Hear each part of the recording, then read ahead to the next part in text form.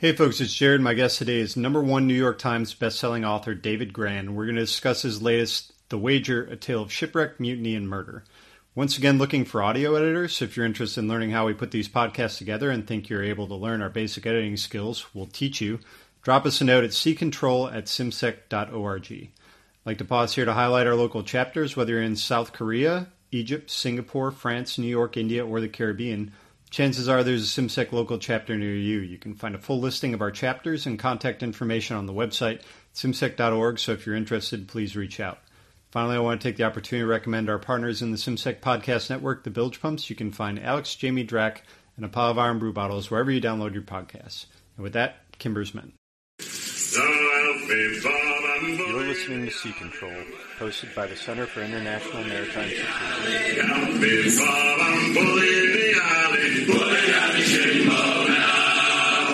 Aloha, shipmates, and welcome back aboard Sea Control. My guest today is #1 New York Times bestselling author David Grann. So if you recognize the name, he's written The Lost City of Z, Killers of the Flower Moon. His latest is The Wager, A Tale of Shipwreck, Mutiny, and Murder. David, welcome. Normally I would have the guests introduce themselves here, but I'm going to go slightly off script and say, like, I initially reached out to you because I saw a book about maritime stuff, which is kind of what we talk about on the program here.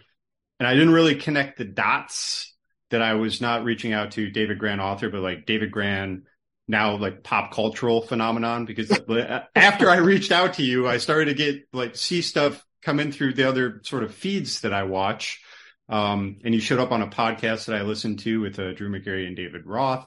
And then there was a profile about you in the ring. I was like, oh no. It's like, normally the authors that I talk to, are in a very niche, sort of space, and their works are not going to be widely read. Their works are excellent and read in this very specific maritime reviews. Oh right, this guy's #1 New York Times bestselling author. So I'm going to jump sort of right into the questions here with the usual reminder to the listeners: all opinions are our own, not reflective of any institution with which we might be otherwise associated. But how did The Wager and its crew come to your attention? So I had finished my book, Killers of the Flower Moon, and I was looking for a new idea for a book, and I didn't really know what it would be. As you kind of mentioned, I'm a generalist, so I kind of move and from subject to subject rather than being, a British naval historian, for example. And I was looking into mutinies because it was a subject that had always interested me. I always found them a very kind of particular kind of rebellion that takes place within the apparatus of the state. So what causes these instruments of order to suddenly disorder? This was a subject that intrigued me. And so I was just kind of generally reading about mutinies, and somehow I found myself in a archive and found a digital copy in England of an account written by a midshipman, John Byron, who had been 16 years old when the HMS Wager had set sail on this expedition. And if the name is familiar, I didn't know it then, but John Byron later became the grandfather of the poet Lord Byron, whose poetry, including Don Juan, is greatly influenced by this account I was now reading. And initially when I was reading it, it was written in this old English. The S's were printed as F's, and it's kind of archaic and slightly tangled prose. And yet I kept pausing and being seized by these description of, the perfect hurricane. That's what John Byron described, the tempests around Cape Horn and the scurvy and the shipwreck and the mutiny. And I soon realized that this, old archaic account really held the clues to one of the more extraordinary tales of the sea and of survival and of mayhem I'd ever come across. So that was the first thing that got its hooks into me. What was the Wager's mission, if you could describe that for the listeners? Yeah, it was after an imperial war had broken out between Spain and Great Britain in 1739. The British authorities had given orders for the Wager to set sail with a squadron of other ships on a secret mission, which was to sail around Cape Horn and then into the Pacific and try to intercept a Spanish galleon, which was filled with plunder from the colonies, and was filled with so much silver and jewels that the ship was known as the prize of all the ocean. So believe it or not, that was part of the military mission.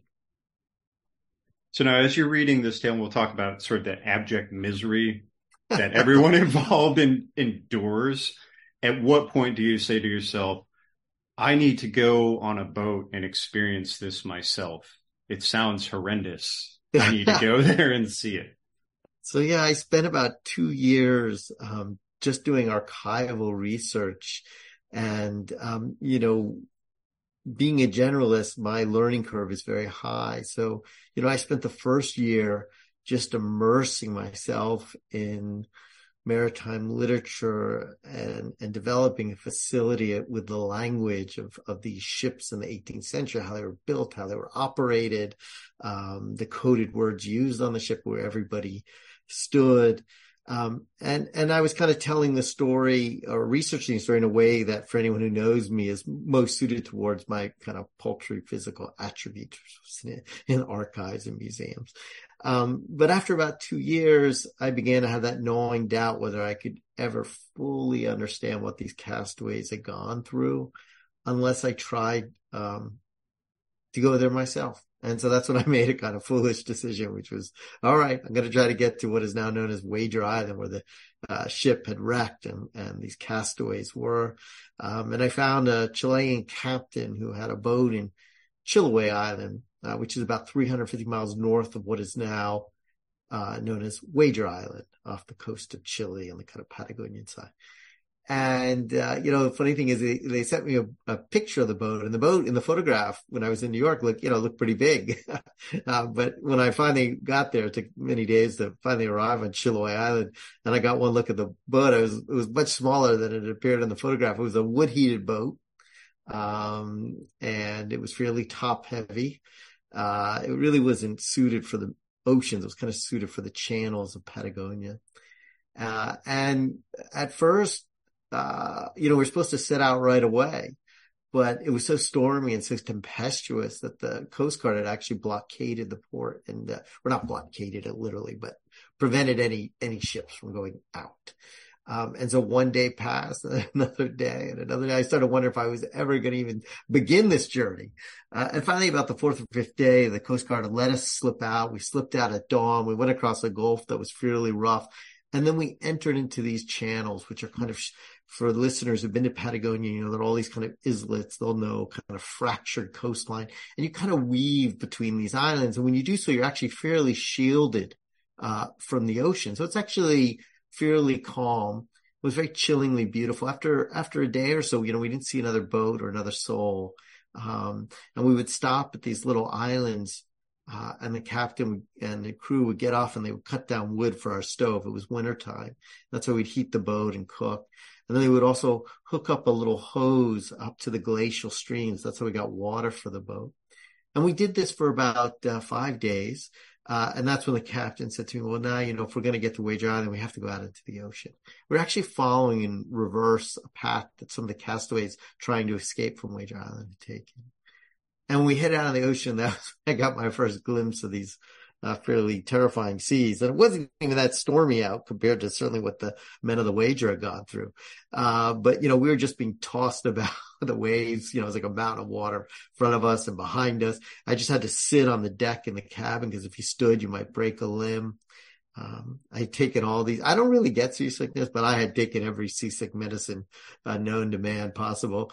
And I listened to an audio recording of Moby Dick, which in retrospect was not the most soothing thing to have done. Beautiful book, but not the best thing to listen to in stormy seas. And, but eventually that captain was very capable. He led us through what is known as the Gulf of Sorrows, or some prefer to call it the Gulf of Pain. And we get to Wager Island.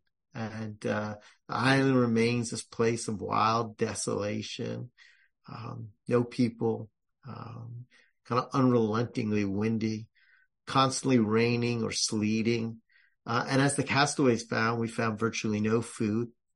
And making that journey was so important. I don't describe my own trip to the island in terms of my own experience, but it breathes so much life and understanding into my narrative. And I could, after doing that journey, finally understand why this British officer had described the island as this place where the soul of man dies in him. Now, you mentioned having reviewed maritime literature to prepare yourself to as part of your research process. What kind of stuff were you reading? Well, kind of a multiplicity of things. I mean, some was a lot of primary material. So there is a surprising amount of primary source documents that survived this expedition, which is kind of unbelievable to think about. Some of these documents went around the world. Some survived shipwreck. They survived typhoons, and you can access them in archives in England. They come out of these boxes, and they're from the 1740s, and the bindings are disintegrating and they're water stained, and you kind of breathe in a cloud of dust, and yet you can read them. And the logbooks, for example, are a kind of day-to-day reconstruction of what these men and boys went through on these expeditions. So these books and the muster books and the letters, they're really the kind of the bedrock and the foundation of the book. But I read a lot of wonderful works of history. Brian Lavery, who really, I mentioned my name because he was so helpful to me in understanding how ships were built and loaded at the time. I read all of his works, who taught me. Daniel Bow, who another great naval historian who really knows, probably wrote the definitive book about kind of that era of the British Admiralty.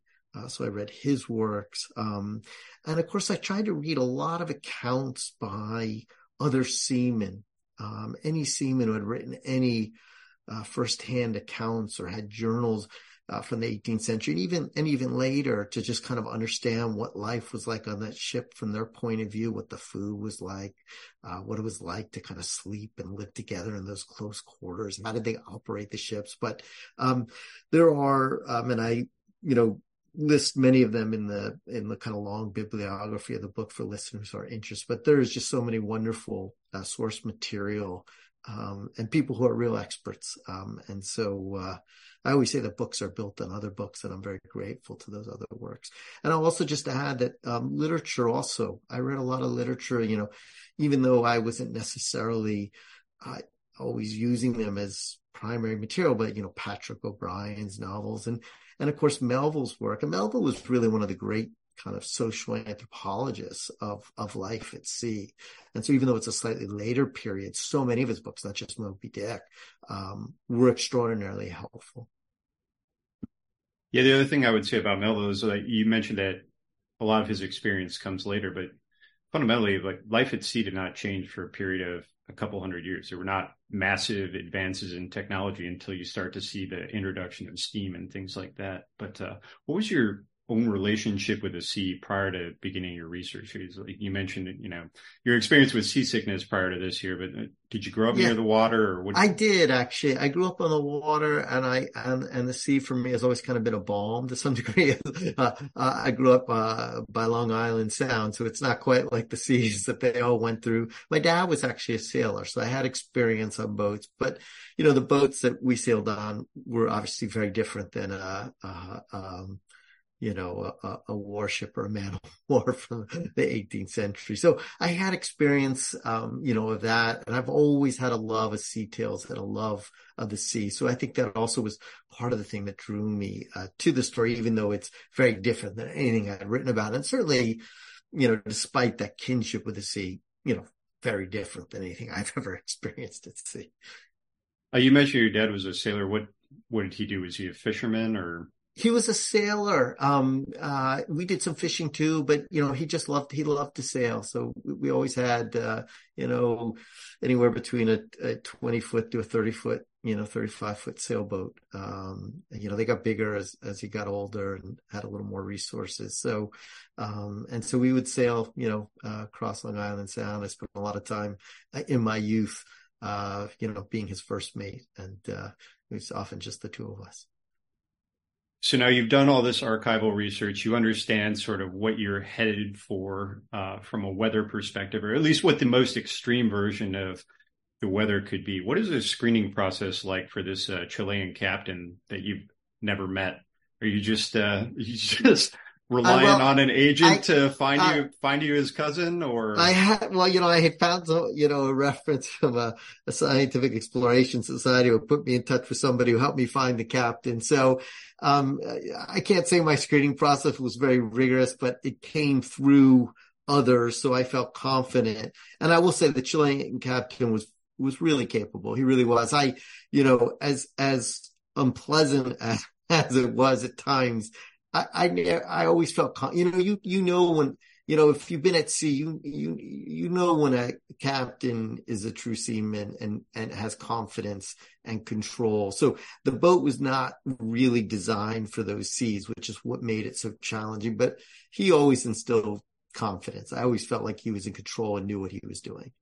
okay? I But my did not mean screening, to cast yeah, aspersions on the no, no, no, captain no, no, no, himself. I just yeah, no, but you should cast aspersions on my screening process because I tend to do these expeditions very haphazardly. So I feel somewhat fortunate that it all worked out so well. It's a credit to him, but not a credit to my searching process possibilities, the way I search for it. now I've read Lost City of Z and Killers of the Flower Moon, and now this book. Like, what is it about human misery that you find so fascinating, or is it just coincidence that all three of these are like, yeah, these are absolutely terrible experiences, or that is it just make for a good story? I mean, I think there's a certain professional interest that, if you're just kind of sitting on an island, drinking a margarita on a Caribbean coastline, it's a much less dramatic, exciting adventure. But I think it's a little bit deeper than that. I think each of these stories kind of reveals something larger about the human condition. It's often when humans find themselves in these extreme circumstances, circumstances that are not easily conquerable, circumstances that they sometimes put themselves in through their own folly or delusions or illusions or dreams or corrosive ambitions, that we kind of test the human condition.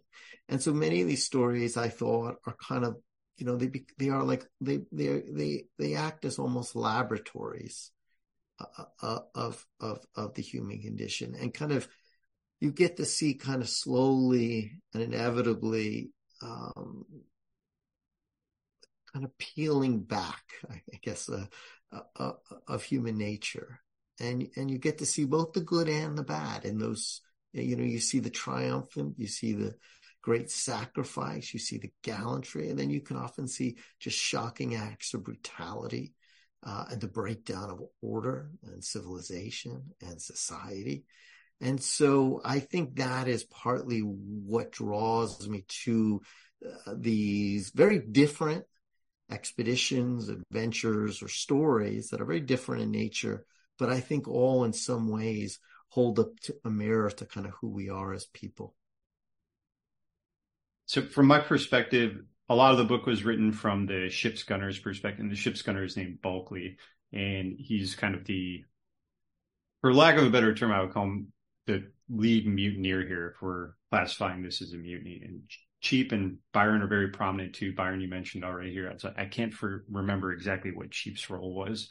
It's been a couple of weeks since I actually finished the book here, but was that just a function of available source material? Because you mentioned very early on, as you're describing sort of Bulkley's account, Bulkley was, what do you call someone who writes in a journal? It's like certainly not a journalist, but he's a diarist. He's a diarist. He was a it's compulsive diarist. Yes, yeah, he really was. He writes down everything that happens to him sort of as it's happening, or everything that he's doing sort of as it's happening. We would call that a sea lawyer as well too, because he's doing it partly for documentation. Was that just a function of available source material, or what was it that drew you to Bulkley's perspective, if you will? Yeah, so I think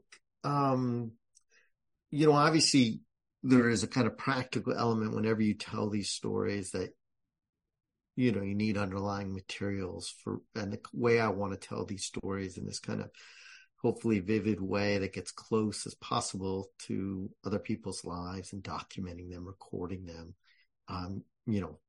You need these kind of underlying materials. So part of that being drawn in as a practical reason, but I had decided to structure this book in a very unusual way, in a way I had never really structured a book this way, which was told from the perspective, almost the warring perspectives of three people on board the ship. And one was David Cheap, as you mentioned, and he is the one who kind of he becomes the captain of the Wager. And the interesting thing about Captain Cheap is he was somebody who was always kind of frustrated on shore and kind of plagued by debts.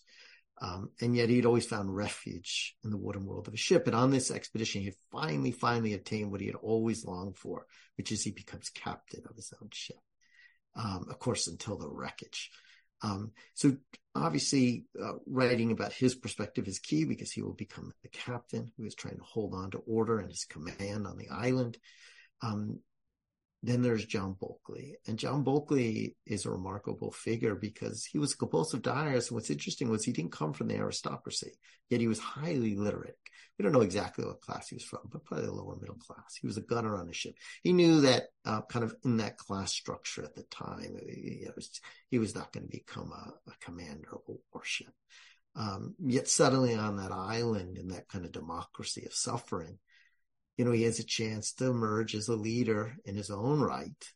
And you have, for lack of a better term, they wouldn't use this phrase, but there's a bit of a class struggle on the island between Cheap and Bulkley as well. And so having those two competing accounts is so they are the two kind of pivotal figures. So both the records are there. And then, of course, the third perspective is John Byron. And John Byron, being just 16 at the time of the voyage set out, he has kind of a romantic view of the sea before he leaves. And yet, then he encounters one horror after the other. He also writes a very vivid, detailed account, which you can draw on. And in many ways, he is kind of our eyes and ears onto this bewildering world because he's just kind of a boy trying to navigate this. And so going back and forth between those three perspectives, you get to see how we often tell stories. And we often try to emerge as the hero of our own story. And each of them is trying to emerge as the hero of their own story, to live with the things they have done or haven't done. And I think by doing that and by alternating these perspectives, we also get a better sense of what the truth actually is. One of them may say on the island, I was forced to proceed to extremities. And then you suddenly cut to the next account and say, oh yeah, he shot him right in the head. And by juxtaposing those, we get a better sense of each person and each character. Why did they leave out? What did they include? And through those perspectives, hopefully we get closer to the truth. So you're choosing three people that are all essential to the story. They are all key figures. And thankfully, from historians' point of view, they also left behind materials that lets us narrate their perspectives.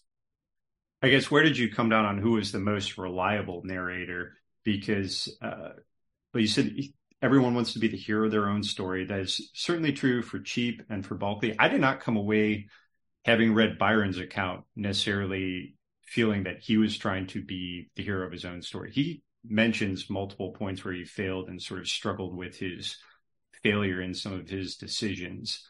So I guess I felt like Byron was probably the most reliable of the two, but he also had maybe a little less at stake as he's relating this here, because he's not facing what Bulkley is necessarily facing. Yes. Yeah, I think he is, in many ways reliable, certainly relatable. And he describes his own kind of struggle, kind of which side is right, and kind of his own consciousness. But they each come from a different place in society, a different part of the ship.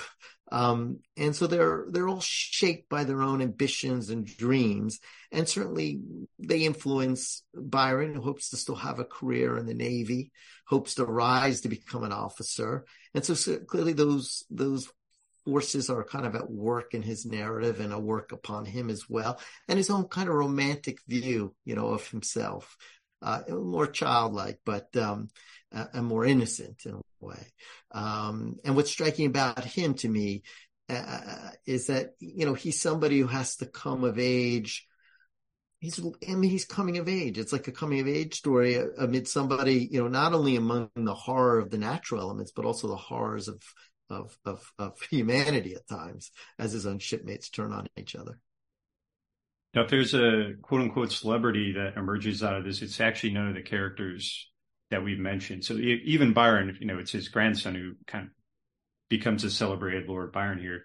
I would say it's Commodore Anson, who the wager is part of a larger squadron of ships that set sail here. It's like, can you explain what eventually happens here with Commodore Anson? What he does is his ship makes it through sort of on its own, and what becomes of him? Yeah, so the squadron, is coming around Cape Horn and, just battered by storms, suffering one of the worst scurvy outbreaks ever recorded in maritime history. Hundreds and hundreds of the men have perished, their bodies thrown overboard. The ships are all struggling to stay together. And yet eventually they all kind of scatter in this storm, and the wager ends up wrecking and a couple ships turn back. But really astonishing and remarkably, and a tribute to Commodore Anson's abilities as a commander. He really has these kind of Shackletonian qualities for people familiar with Shackleton. He manages with his ship, the flagship, the Centurion, to continue on. And ultimately, after a while, it's the only really ship left on the mission. And, it's depleted of men, but it forges on, and it manages remarkably to hunt down the Spanish galleon off the coast of the Philippines. And after a naval battle, manages to seize it and capture this prize worth about more than $80 million in today's money. And so he returns to England in what had really been a disastrous war, and in many ways, just a disastrous expedition in terms of cost and life. But England at that time, and the authorities were kind of desperate for some news of a victory and success, seize upon this story, and he is celebrated in ballads and songs and in tales, and also kind of authorizes an account, which becomes really one of the biggest selling works of travel literature of the 18th century, and really influences many other writers and philosophers. So he kind of emerges in a way as the hero of the story, in the sense that he's the hero in particular that Great Britain wants for the story, because it gives them something to celebrate. And I think they're, at least in some ways, Commodore Anson faced the most difficult I don't know his most difficult leadership decision. I'm trying to think of how to frame this. But after years, literal years of this expedition, in which he's lost hundreds of people, he's got barely enough sailors left to sort of handle this vessel that he still has. And then he turns to him and says, nope, we're going for the treasure ship. Yeah. It's like, I know you all thought that we were going home, but we're going to turn and go for the treasure ship. I thought that was actually one of the more interesting leadership decisions in the boat. And I can't fathom getting up in front of the people who have suffered that much and telling them, like, I know you thought we were all going home. Yes. We're going to continue on to this. Yeah. Well, and to me, when you tell a story because it's obviously gripping, and it seizes you, but you really want it to be about all these kind of other rich themes. And one of the rich themes in this book, it's a study of leadership and what is the nature of leadership. And you have a study of Captain Sheep and, both his flaws, what kind of makes him a flawed leader on the island. And you have Bulkley, who has these kind of instinctive leadership abilities, but also his flaws. And then you also see, obviously, someone like Anson and kind of what makes him successful. And there's kind of a really interesting moment where for a period of time, many of the Anson and many of the men from his ship had gone on to an island in the Pacific, and their flagship gets blown out to sea, and they think it has been lost and sank. And so they are marooned on this island. And you get to witness how Anson kind of handles that situation, how he commands the men and holds them together. Now, it's a much less period of time than the men have been on the wager. But nonetheless, you see that he is somebody who has those marks of leadership that are very distinctive, and that make a good leader. The stereotype, which I had, which is, dispelled when you read the literature of this period, was the kind of captain who ruled by the lash in the 18th century. And certainly there were some of those, and they were notorious, but they were less common than the stereotype would suggest because they weren't very successful commanders and nobody wanted to go to sea with them. And the most successful commanders were those who kind of, cajoled and sympathized and inspired and led by example. And you see that by Anson in those moments. And he kind of even ignores the kind of, some of the stifling hierarchical elements working side by side with the men in that moment when they're on the island. And so you see some of those marks of a leader. Right. Final question for you. It's a pretty simple one. It won't take very long. It's like, did you actually find and eat any of the wild celery on Wager Island that eventually stopped the scurvy outbreak? That was one note that I actually made in the book as I was going through. I was like, I wonder if he actually ate some of this. I certainly did. Yes. I got to the island. I visited the area of the encampment and yes, found these sprouts. I saw very little things to eat on the island. And the castaways, they didn't understand what caused scurvy back then. But they ate some celery, which they noted mysteriously kind of cured their scurvy. And of course it has some vitamin C in it. Near that encampment, at one point, one of the people in our group pointed to an icy stream. And in that icy stream, I could see these timbers that were about 5 yards long. They were bound together with these kind of wooden nails, these wooden pegs holding them together. And they are the remnants of an 18th century ship believed to be from His Majesty's ship, the Wager. And we knew what they were because the Scientific Exploration Society had led an expedition about a decade earlier. It was a joint British-Chilean expedition. And that's all that remains of that kind of furious struggle that once took place. There are all those ravaging dreams of empire. And so that was something else I saw, and I just couldn't help but just stare at them in astonishment. And after, all these years of kind of documenting the sound and the fury, the only sound I really heard when I stood there was that eternal hush of the sea. That's incredible, David. Thank you so much for coming on today. I understand this has also been picked up to be turned into a feature film. So I look forward to seeing it. Hopefully it doesn't suffer all the sort of notorious issues that come from shooting on the water as we go back through history and look at all the difficulties, whether it's Waterworld, Jaws, or whatever. But hopefully it'll have a smoother transition to the big screen. I know where we can find you online. You're very easy to find there, but what are you working on next? What's going to be your next project? I'm looking for a new book idea. So to me, that's always the hardest thing, of finding something that will get its hooks into me and take me on usually a half-decade journey. So if any listeners have a good idea, please let me know. Absolutely. Well, thank you again for joining us. The listeners, thanks for tuning in. We'll see you next time. Thank you.